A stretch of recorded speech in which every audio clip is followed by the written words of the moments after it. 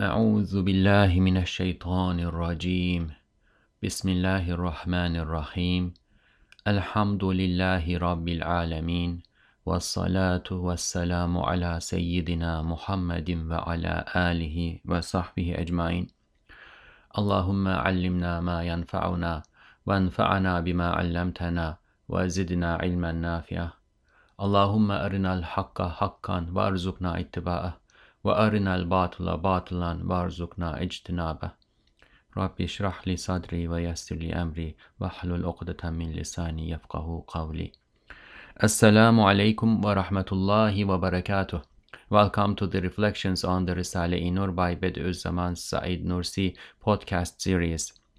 This is Mustafa Tuna. You can listen to the episodes of this series wherever you listen to your podcasts or at the website www.reflections-rn.org. Inshallah, today we will continue reading the 10th word. We are close to the end of the treatise. We are reading the truths in the third section of this word. Since we are not alternating between another treatise and the 10th word, I'm not going to provide somewhat lengthy introductions to the 10th word each time I do these episodes until I finish the 10th word, inshallah. I will just remind myself and everyone that the 10th word is about the reality, verity of life after death, the hereafter, and bodily resurrection. And Ustad Nursi provides eloquent, logical, rational argumentations based on empirical observation of the cosmos and how it aligns with the wisdom that we receive in the Quran.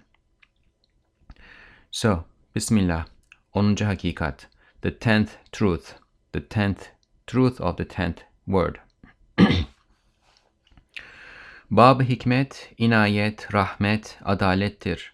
İsmi Hakim, Kerim, Adil, Rahim'in cilvesidir. This is the gate of wisdom, solicitude, mercy, and justice. It is the reflection of the divine names, the wise, the munificent, the just, and the mercy giver. So we observe the cosmos, the world that we live in, and we see wisdom, solicitude, assistance with mercy and concern, and then rahmah, mercy and justice. And we infer that these are the reflections of the names, the divine names, the wise, the munificent, the just, and the mercy giver. This truth is going to be, inshallah, about the evidence that what we observe and how they are reflections of these divine names provides for the existence of the hereafter, life after death, bodily resurrection. Hiç mümkün müdür ki şu bekasız misafirhane-i dünyada ve şu devamsız meydan-ı imtihanda ve şu sebatsız teşrigâh-ı arzda bu derece bahir bir hikmet, bu derece zahir bir inayet ve bu derece kahir bir adalet ve bu derece vasi bir merhametin asarını gösteren Malikül Mülk-i Zülcelal'in daire-i memleketinde ve alemi mülk ve melekutunda daimi meskenler, ebedi sakinler, baki makamlar, mukim mahluklar bulunmayıp şu görünen hikmet, inayet, adalet, merhametin hakikatleri hiçe insin.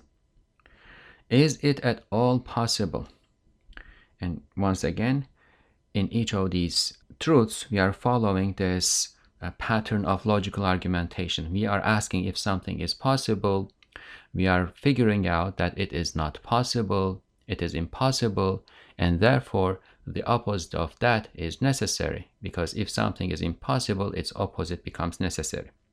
Is it possible that God is not going to create the hereafter? God is not going to give life after death.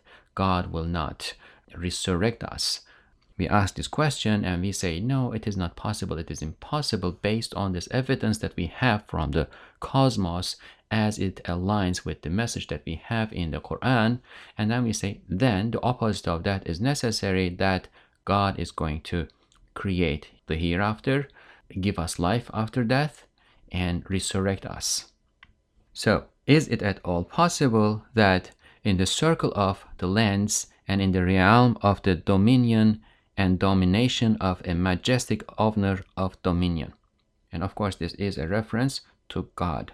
In the circle of the lands and in the realm of the dominion and domination, these are the words mulk and malakut, and they are Quranic terms.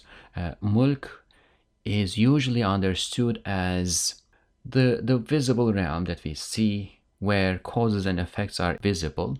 Things happen on patterns of causes and effects. Malakut is a higher realm.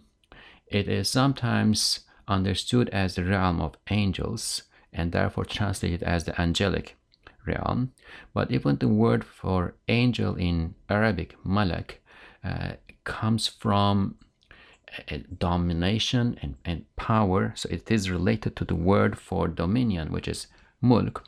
And therefore, when we see one step beyond the angels, we can understand it as the realm of domination. So it is a realm where the apparent causes and effects that we see all around are lifted. And we see the angels as directly under the command of God, functioning, working, doing things.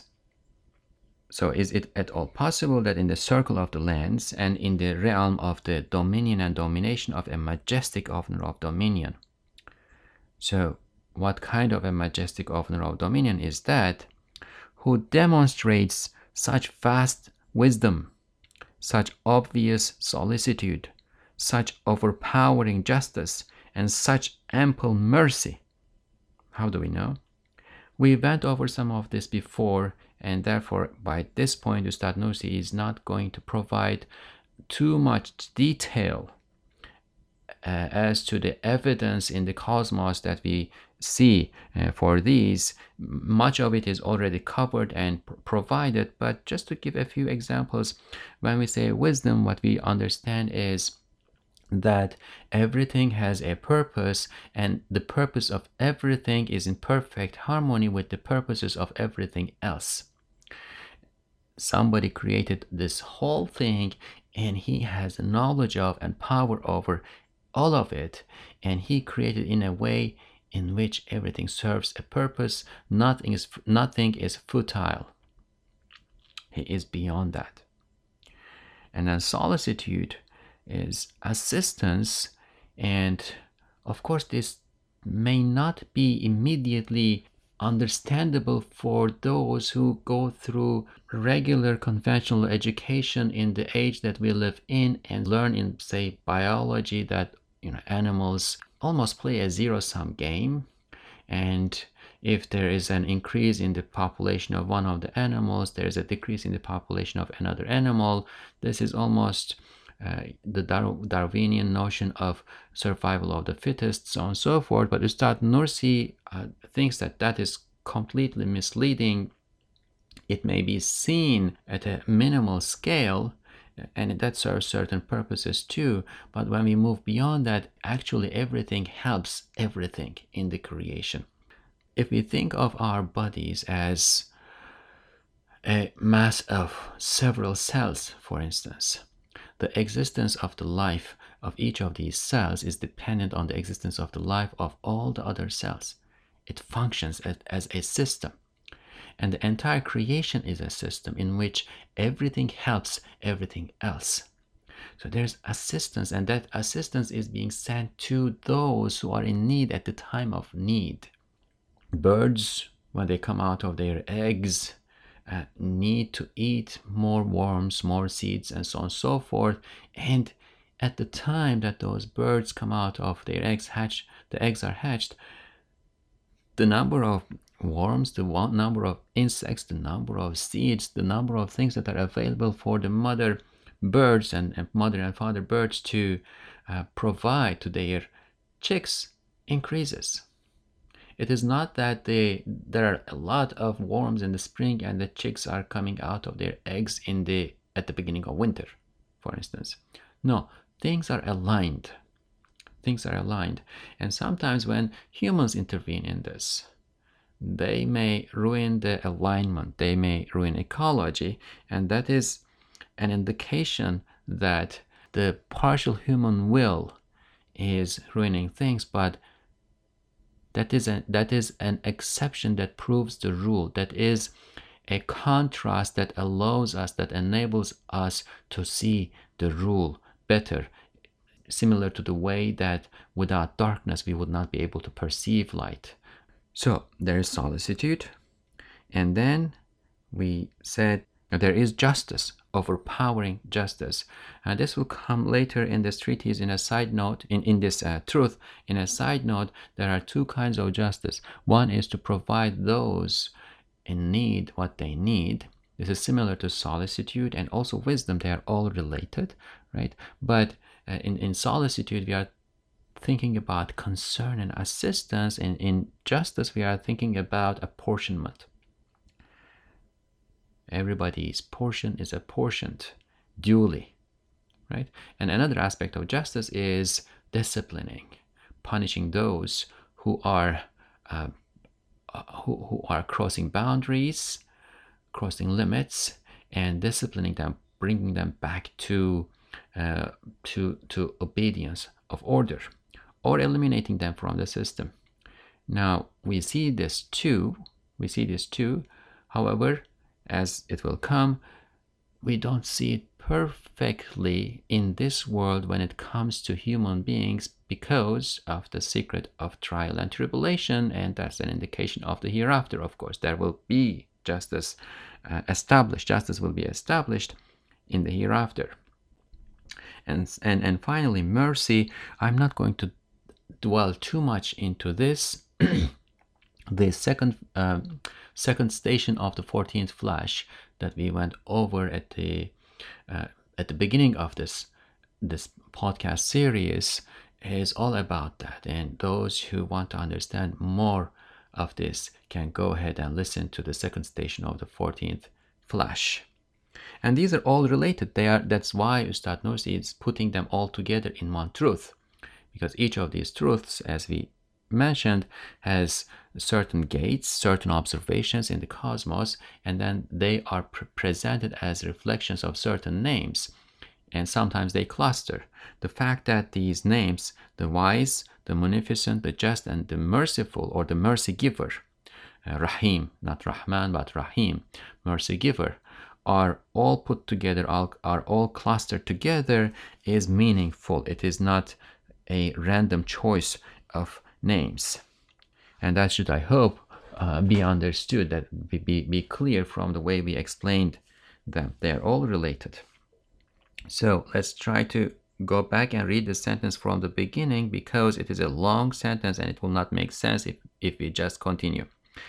Is it at all possible that in the circle of the lands and in the realm of the dominion and domination of a majestic owner of dominion, who demonstrates such vast wisdom, such obvious solicitude, such overpowering justice, and such ample mercy, in this unlasting guest house of the world, that's where we see it, this non-continuous arena of testing, it doesn't last. We see that it's not going to last. It doesn't last for anybody, and it's not going to last altogether either. And this impersistent display house of the earth. And here we need to use our imagination and see that Ustad Nursi is providing a perspective for us. He's not just saying in this world. Yes, it is in this world, but what is this world? These are definitions of this world. In this unlasting guest house of the world. And that, of course, is inspired from the prophetic tradition, in which the Prophet ﷺ tells us that this world is like a man traveling on a long path and stops under a tree, in the shade of a tree, for a little while, and then gets up and continues. It is like a guest house. It is not an abode of permanent residence. It is somewhere that we stop by on a long journey. And that journey, of course, is from the creation of our spirits, our gathering before God in what we call the Bezme Eles or Qalu Bala, that initial gathering in which we all took a covenant with God and then are being sent to this world in the bodies of the babies that we were, the fetuses that we were in our mother's wombs, and then coming to the world in infancy, childhood, youth, adulthood, old age, and then death. And after death, the intermediate realm in the grave, and after the grave, the resurrection, the gathering planes, the assembly, the accounting, reckoning, Surat, the crossing of the Surat, and then hell or paradise. Right? This is a long, long journey. And on this journey, this world is like a guest house that we stop by for a while and move on. However, it is important. Why is it important? Because this is also a non-continuous arena of testing. We are tested here, and what we do here determines what will happen on the rest of the journey. And this impersistent display house of the earth. And what is the testing? How we are tested? We are tested based on our interaction with what is displayed here. What do we see in it? And how do we react? Do we see it as be all and all, just the material existence of it? Or do we see it as signs of the Creator and make an effort to understand our Creator, His attributes, our place before our Creator, and our duty to our Creator and to the rest of the creation?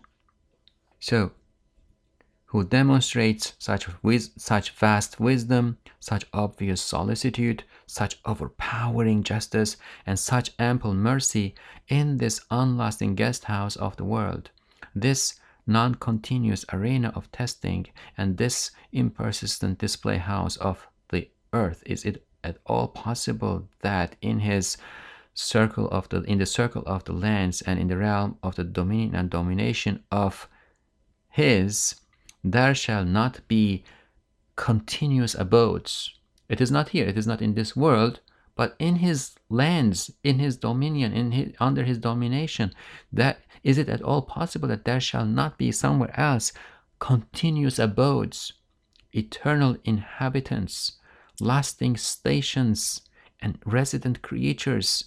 And thus, the reality of this visible wisdom, solicitude, justice, and mercy shall be reduced to nothing.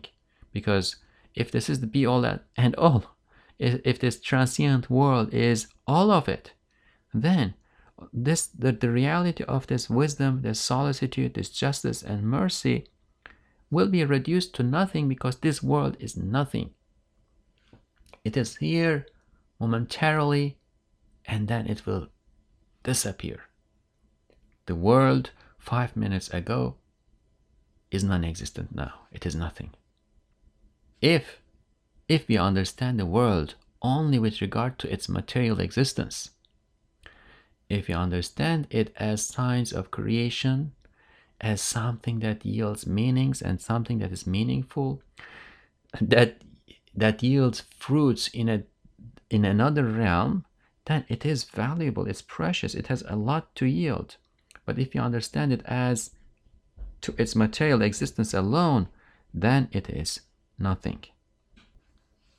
Hem hiç kabil midir ki o Zat-ı Hakim şu insanı bütün mahlukat içinde kendine külli muhatap ve cami bir ayine yapıp bütün hazain rahmetinin müştemilatını ona tattırsın, hem tarttırsın, hem tanıttırsın, kendini bütün esmasıyla ona bildirsin, onu sevsin ve sevdirsin, sonra o biçare insanı o ebedi memleketine göndermesin. O daimi saadetgaha davet edip mesut etmesin. And can it possibly be that among all creatures, that all-wise entity, God, the all-wise entity, Zat-ı Hakim, right? Among all creatures, that all-wise entity shall make this human being a universal addressee and an encompassing mirror to himself. Have him taste and measure the contents of the treasuries of His mercy, introduce them to him, make himself known to him through all of his divine names, love him and endear himself to him, and then not send that desolate human being, that desperate human being, to his eternal lands, not invite him to a continuous place of felicity and make him felicitous. Is that possible? Again, we have definitions hidden in these sentences, and we need to go over them in order to understand what Ustad Nursi is talking about. Can it possibly be that among all creatures, what are they? Well, first of all, there are the inanimate, motionless, composite beings, material things, minerals, rocks, earth, gases, liquids, and they all have a meaning. But when you rise to the rank and level of living objects, there is something more added to it. We have living creatures like plants. And then when you rise a bit more to the level of conscious living creatures like animals, there's a bit more added to it. And then when we rise to the level of human beings, there we find, what do we find? How did Ustad Nursi define human being? A universal addressee and an encompassing mirror to God. God is addressing everything. God is addressing everything with His power, with His creation. But God is addressing human beings as a representative of everything in the creation, as the chosen one, as the creature among all creatures that has the ability to understand the functions, the worship, the glorifications of everything in the creation and present them to God in a conscious way. No other creature is blessed with this capacity. Human beings are. The human beings are universal addressees of God. And they are also encompassing mirrors to God. Because, I guess we talked about this a little bit before, because everything that we see in the creation is the manifestation of one or more than one of God's divine names and attributes. We see God's divine names and attributes in the things that are created, in the artifacts, in the creation. But everything is limited in one way or another in terms of manifesting all of God's divine names and attributes. Inanimate objects, for instance, are more limited than animate objects, the plants and animals, because while a rock can manifest God's name, let's say El-Mateen, the firm, who gives firmness to, the creator who gives existence, the sustainer who sustains existence. When we move on to a plant, we also see Ar-Rahman, the merciful, Ar-Razak, who provides provisions. Now, does the rock not need any provisions? Yes, the rock needs provision too. Otherwise, it's the atoms that make up the rock are all moving, and that movement necessitates energy, something to move it, a mover, right? That energy, whatever it is that is being given to it in order to move it, can be considered its provision. But when we move to the level of the plant and then to the animal, the nature of that is changing and increasing tremendously, right? So when we come to human beings have the capacity to manifest all of God's beautiful names. Humanity altogether manifests all of God's beautiful names to the maximum level, and the Prophet ﷺ was the one was the human being who manifested all of them to to their greatest levels. Each human being has the capacity to manifest all of God's names. But some of them we manifest more, some of them we manifest less. And therefore, we can think about human beings and think about their characters and understand which names are more dominant on them. The Prophet ﷺ had a perfect balance with all the names at their greatest levels. But then all of us are limited. And this is partly because we are conscious, willful, rational, animate beings, but also because we have imaginations, and through our imaginations and intellects, we can relate to everything in the creation.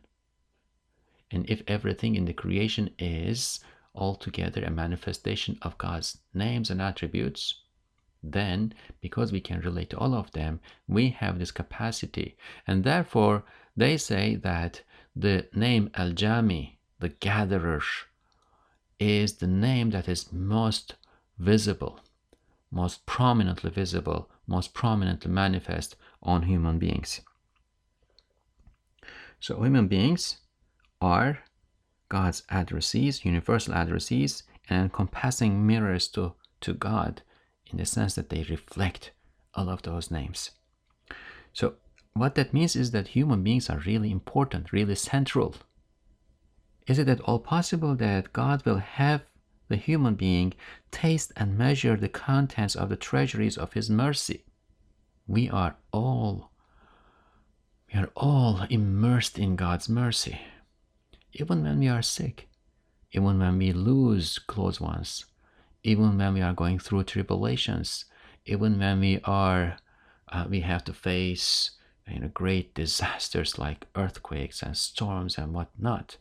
Even under all those circumstances, we are immersed in God's mercy, because even the very, very existence that we have is a sign of mercy. If we are able to breathe, that's a sign of mercy. If our hearts are beating and lungs are inhaling and exhaling and stomachs are digesting and the blood is flowing in our veins and our brain is thinking and so on and so forth, that's all signs of mercy. We would not be able to do any of that on our own. We are needy, and someone is seeing our neediness and responding to it and providing our needs. Therefore, we are all tasting God's mercy, the fruits of God's mercy, but beyond that, there is a lot more beyond that basic level of existence and the mercy that is manifest on that basic level of existence. We all need nutrition. God puts taste in the nutrition that we take.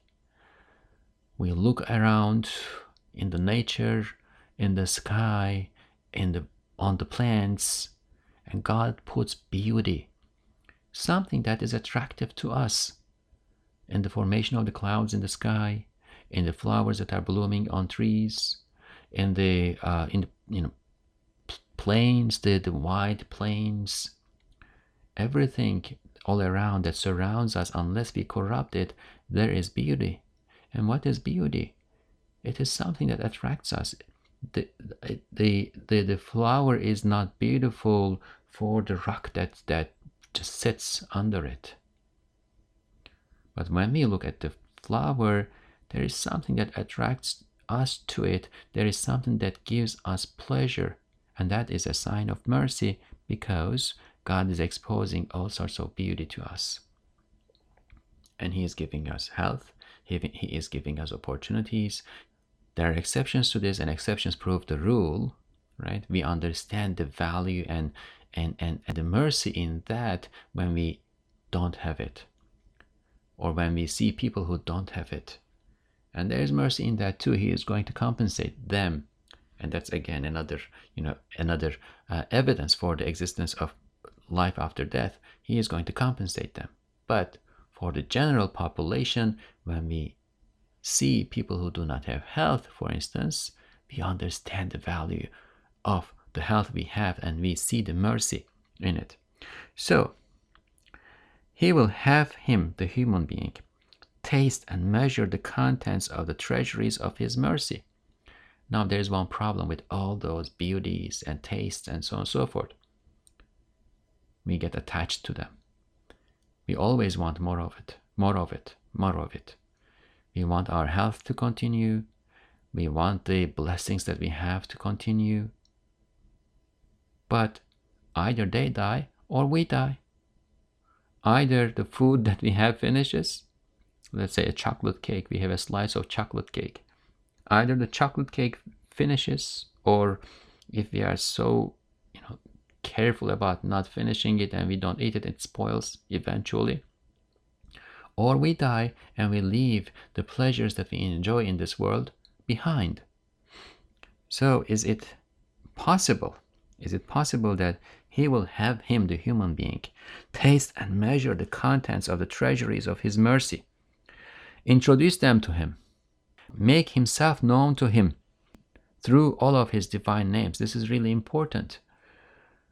When we move beyond the material existence and material pleasures that we see here and are attached to, when we move beyond that, we understand, we infer and understand that these are manifestations of God's beauty. The beautiful flower, the beauty that it has, what attracts me as a human being to it is the manifestation of God's beauty. I am created to know God and to love God. That is in my uncorrupted nature. We are all created to know God and to love God.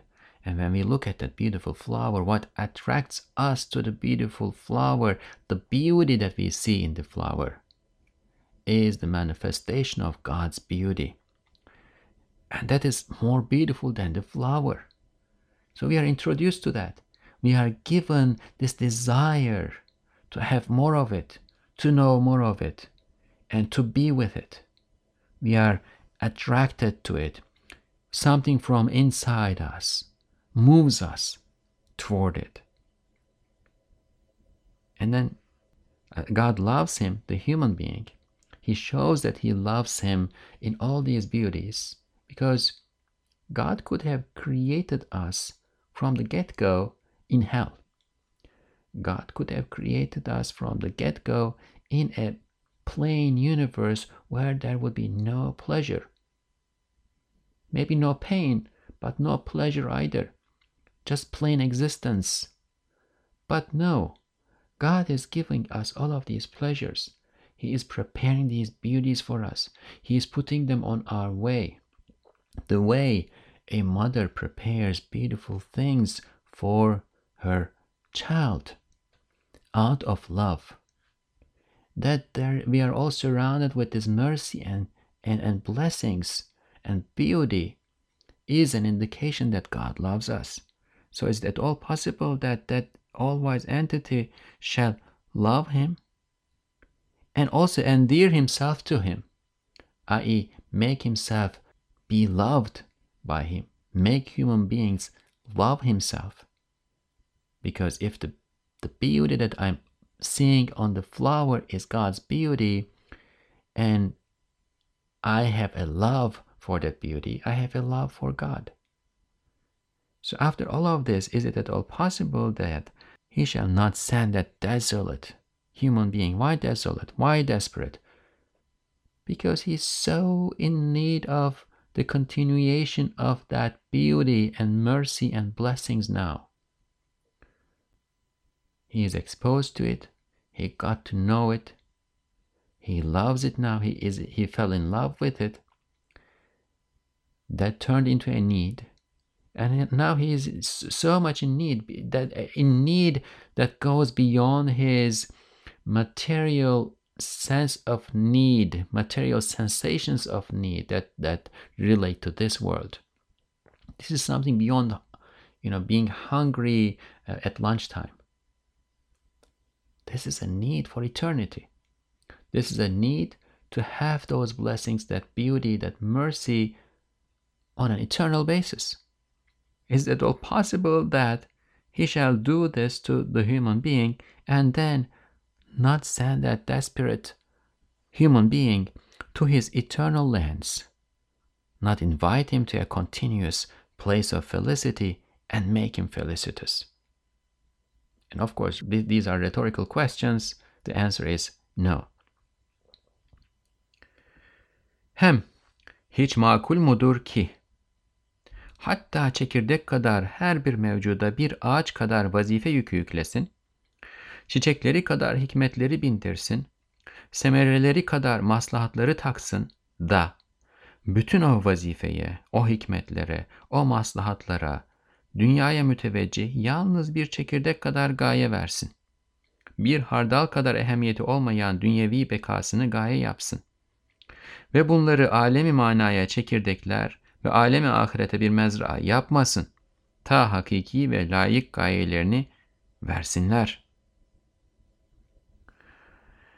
And is it reasonable at all that he shall put on each being, even if it is as small as a seed, and you can think about it, think of a small seed, a mustard seed, a fig seed, right, an opium seed, even if it is as small as a seed, a load of duty as big as a tree. And of course, these are metaphors, and imagine the metaphor so that it helps you understand what is being discussed here. A fig seed, so small, but what comes out of it? A giant tree. Some fig trees can become really big. He shall put on each being, even if it is as small as a seed, a load of duty as big as a tree, because a tree has many duties. Even in a material sense, the tree has many duties. It provides shade, it provides oxygen, it provides wood, it provides fruits, it provides nutrition to its fruits, it provides nutrition to its leaves, and then the leaves provide nutrition to the other parts of the tree, right? There are many things, many functions that we can associate with a tree. So there are lots of duties that the tree has, and all of that is put on the seed, the small seed that the tree came out of. Is it reasonable at all that he shall put on each being, even if it is as small as a seed, a load of duty as big as a tree? He shall mount on it as many wisdoms as the flowers of the tree, and attach as many benefits as its fruits. Yet, assign to that duty, those wisdoms, and those benefits, a purpose facing the world small as a seed, alone. So it's okay if all of those wisdoms, benefits, duties have a purpose that's as small as a seed. And that is one of the purposes. That's one of the purposes of a tree. A tree produces fruits, and there are seeds in the fruits. But the problem is if we think of the seed as the only purpose. First of all, there are thousands, sometimes perhaps millions of seeds. But even beyond that, can just a seed represent the entire purpose of all of these massive, enormous, tremendous duties, wisdoms, and benefits? That he shall make each being's worldly existence, which does not have as much significance as a mustard seed, its purpose. That he shall not make them, that duty, those wisdoms, and those benefits, seeds for the realm of meanings, and the cultivating field for the realm of the hereafter, so that they yield their true and worthy purposes. And realm of meanings, of course, refers to the metaphysical realm. What we understand from a thing when we look and observe and evaluate it beyond its material existence. This is a challenge to materialism. If we limit everything to its material existence, their purposes become so minuscule, almost nothing, so insignificant that it just does not add up. It just does not compute, because we do observe this wisdom, this mercy, these benefits, these duties. There's a meaning to it. When we look at the flower, what is more real than the flower is the beauty, the beauty that remains in our minds and memories and hearts and in our being and existence as what is left of the flower when it dies and spoils and rots and mixes into earth. That meaning is even more real in the sense that it is permanent. It is more permanent. It lasts with us in our memories. It lasts in the memories and perception of angels. But most importantly, it lasts in God's sight, which is permanent. And once God gives us permanence, it lasts with us into eternity too. And a cultivating field for the realm of the hereafter. So if this was the be-all and all, yeah, it would have a purpose. But when we think of it as the cultivating field of the hereafter, as the prophetic tradition tells us, sallallahu alaihi wasallam, then its value increases, multiplies to the enormity of the hereafter, to the lastingness of the hereafter, so that they yield their true and worthy purposes.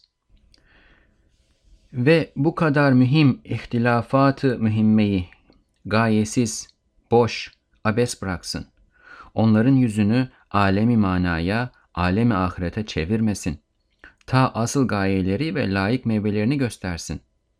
Evet, hiç mümkün müdür ki bu şeyleri böyle hilaf-ı hakikat yapmakla kendi efsaf-ı hakikiyesi olan Hakim, Kerim, Adil, Rahim'in zıtlarıyla haşa, sümme haşa, muttasıf gösterip hikmet ve keremine, adl ve rahmetine delalet eden bütün kainatın hakaikını tekzip etsin, bütün mevcudatın şehadetlerini reddetsin, bütün masnuatın delaletlerini iptal etsin. And that, i.e. we are asking, is it at all reasonable that he shall let so many important ceremonies with such importance be purposeless, hollow, and futile? He shall not turn their faces to the realm of meanings and the realm of the hereafter, so that he would reveal their actual purposes and worthy fruits. So what ceremonies are we talking about? Again, the Risale-i Nur is such a work that all of its parts ultimately complement and corroborate the other parts. For those who listen to our episode on the second word, the meaning of ceremony here should be clearer, and I actually would like to go back and read a passage from the second word in order to make us understand this better now. For the sake of time, I'm going to read the English only. If you want to understand what great bliss and blessing, what great joy and contentment are to be found in faith, look at this parable. Once 2 men went on a journey for pleasure and business. One was conceited and took an inauspicious path. The other was God-centered and took a fortunate direction. Because the conceited man was also self-indulgent, self-centered, and pessimist, as a punishment for his pessimism, he found himself in what appeared to him to be a most wicked country. He looks around. Powerless wretches are lamenting from the yoke and torment of bullying tyrants. Wherever he goes, he witnesses this sorrowful and agonizing scene. The entire country seems to have turned into a house of mourning. He cannot find a way other than becoming drunk to numb the pain of this situation. Everything appears to him as alien and antagonistic. All around he sees horrifying corpses and desperate crying orphans. His conscience plunges into torment. The other man, this is the relevant part for us. The other man was God-centered, devout, and truthful. He found himself in what appeared to him to be an exceedingly beautiful country. Yes, in the country he enters, this good man witnesses universal rejoice. Joy fills everywhere. All around he finds festivals and houses of divine invocation rapturing in happiness. Everyone appears to him as friends and relations. Throughout the country he witnesses the ceremonies, of a general discharge from duties as cheers of rejoice and gratitude. Cheers of rejoice and gratitude fill the atmosphere. Then he hears a joyful drumbeat and music, celebrating the conscription of soldiers, as cries of glorification, takbir, and unification, tahleel, declare the majesty and unity of God. In contrast to the first unfortunate man who grieved with the agony of not only his own but also the entire creation, this felicitous man rejoices and finds comfort in his and the entire creation's contentment. Moreover, he acquires a handsome profit. Contentment and gratitude fill his heart. Now, this is just one passage in the entire collection of the Risale-i Nur where we can point to understand the reference to ceremony here better. Very briefly, what the ceremony means is what we are all doing here. It is as if, let's say in the spring, and of course we talked about this in the 10th word itself too. It is as if when the spring comes, all those trees put on their decorations and come out to present themselves in the ceremony before the Lord. Like a ceremony in which the soldiers pass before the king in order to demonstrate, the king organizes this ceremony, of course, in order to demonstrate his power. We human beings are here in a ceremony demonstrating God's power, God's beauty, God's wisdom, God's justice, all of that. One wisdom in the creation that we can discern and understand from the Quran is to manifest God's divine names. And that act of manifestation is like a ceremony in which we all take part. And that He shall let so many important ceremonies with such importance be purposeless. Think of all those trees, all those flowers that are putting their decorations on and coming out in the spring. Think of all the animals that are born. Think of the ceremonies of the firmament, how the stars are every night putting up a show in the sky. Think of the human existence. But He shall turn all of that into something purposeless, hollow, futile. He is not going to ascribe any purpose to it. Is that possible? Is that possible? أعوذ بالله. الذين يذكرون الله قياما وقعودا وعلى جنوبهم ويتفكرون في خلق السماوات والأرض ربنا ما خلقت هذا باطلا سبحانك فقنا عذاب النار. This is from the 3rd chapter of the Quran, Surah Ali Imran, the family of Imran, and this is the 191st verse. I'm going to read the interpretation from the 190, the verse 190 and 191 together. There truly are signs in the creation of the heavens and earth, and in the alternation of night and day for those with understanding, and this coming part is what we recited, who remember God standing, sitting, and lying down. And Ibn Abbas said that this refers to prayer, but it can be understood in other ways too. Who reflect on the creation of the heavens and earth, our Lord. So they say, our Lord, you have not created all this without purpose. You are far above that. So protect us from the torment of the fire.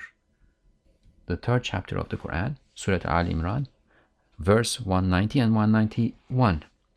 So, is it reasonable that he shall let so many important ceremonies with such importance be purposeless, hollow, and futile? He shall not turn their faces to the realm of meanings and the realm of the hereafter. So, what is needed in order for them not to be left purposeless, hollow, and futile?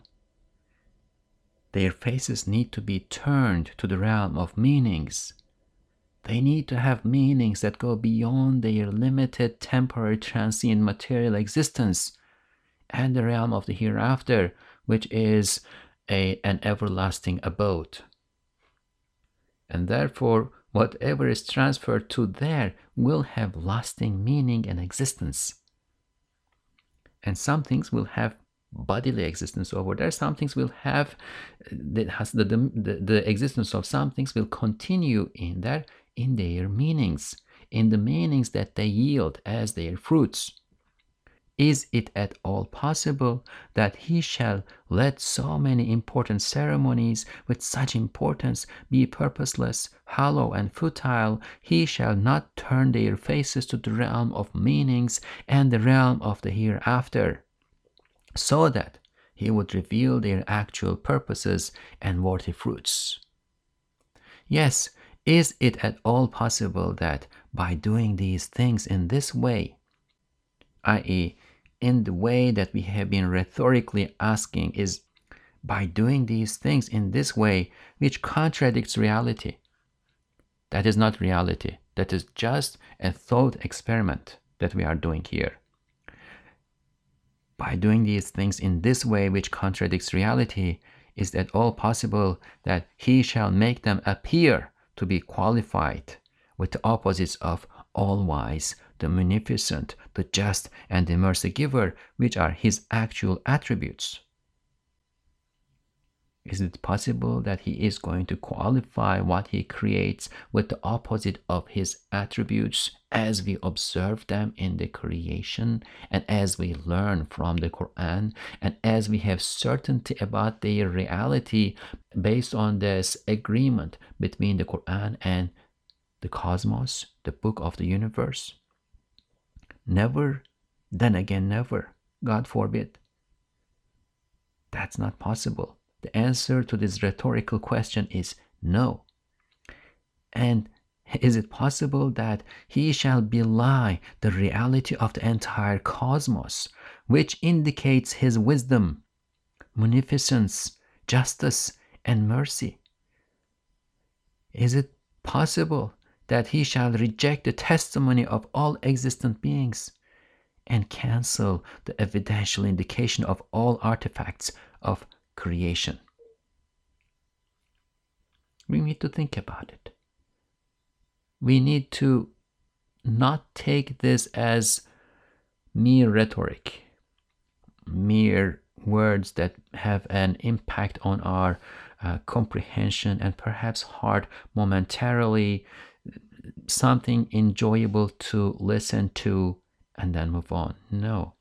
We need to think about this, and we need to make an effort for the meaning of these words to sink into our hearts and to change our understanding, and therefore yield yaqeen, certainty, for us.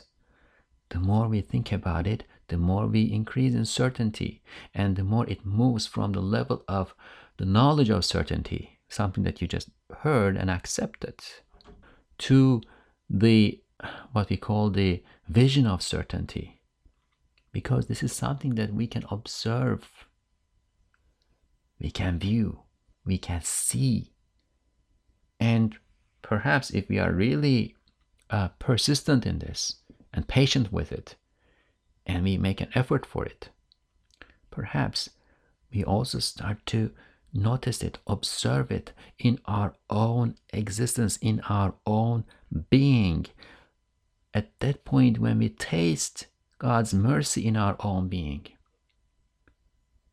when we sense, when we experience, when we realize God's mercy, that beauty, that wisdom, that justice, that solicitude. When we realize it in our own existence, then we can perhaps move even further to what we call haqq al-yaqeen, the truth of certainty. So we should not just take this for granted as words. We should do it, but not leave it there. We should try to turn this into a practice, the practice of reflecting upon God's creation. All of what we have been reading is giving us the meanings of what Ustad Nursi has read with the guidance of the Quran in the creation, in the cosmos, and has articulated as these fruits, pure, fresh, beautiful, and beneficial fruits of meanings. But in the process, he is also teaching us how we can also do it. But that requires effort. For one who has the sincere intention and has the correct position before his Lord, each and everything can be a sheikh, a teaching master. And the creation, all these signs in the creation are all teaching masters. The cosmos, the universe is filled with teaching masters, with shuyukh. But we need to sit down before them and listen. Listen with our ears, listen with our eyes, with our observation, and listen with our hearts. So may we all excel in this. May we all move from the knowledge of certainty to the vision of certainty and to the truth of certainty by reflecting upon the creation of God under the guidance of the Quran, for which the Risale-i Nur is providing one venue, one very suitable venue for the time that we live in. Especially, there are many reasons for this, but one important reason is what we just saw here, especially with regard to transcending beyond the materialist spirit of the time that we live in. In German, they would call it Zeitgeist, and I think we talked about this at some point. But the times that we live in are so imbued with, colored with, so shaped by a materialist conception of the world that sometimes it may be difficult for us to move beyond it, even though in our sincere thinking we assume that we are immune to it. But we are not immune to it. This requires practice, and this requires a conscious effort to get beyond that materialist conception spirit of the time to a point where we can infer and see those meanings that everything in the creation is so adorned with. And that is the reality of everything in the creation, in the sense that they are the manifestations of God's divine names. So alhamdulillah, inshallah, we will leave it there and continue from the 10th truth of the 10th word again in our next episode. سبحانك لا علم لنا إلا ما علمتنا إنك أنت العليم الحكيم وآخر دعواهم أن الحمد لله رب العالمين. الفاتحة.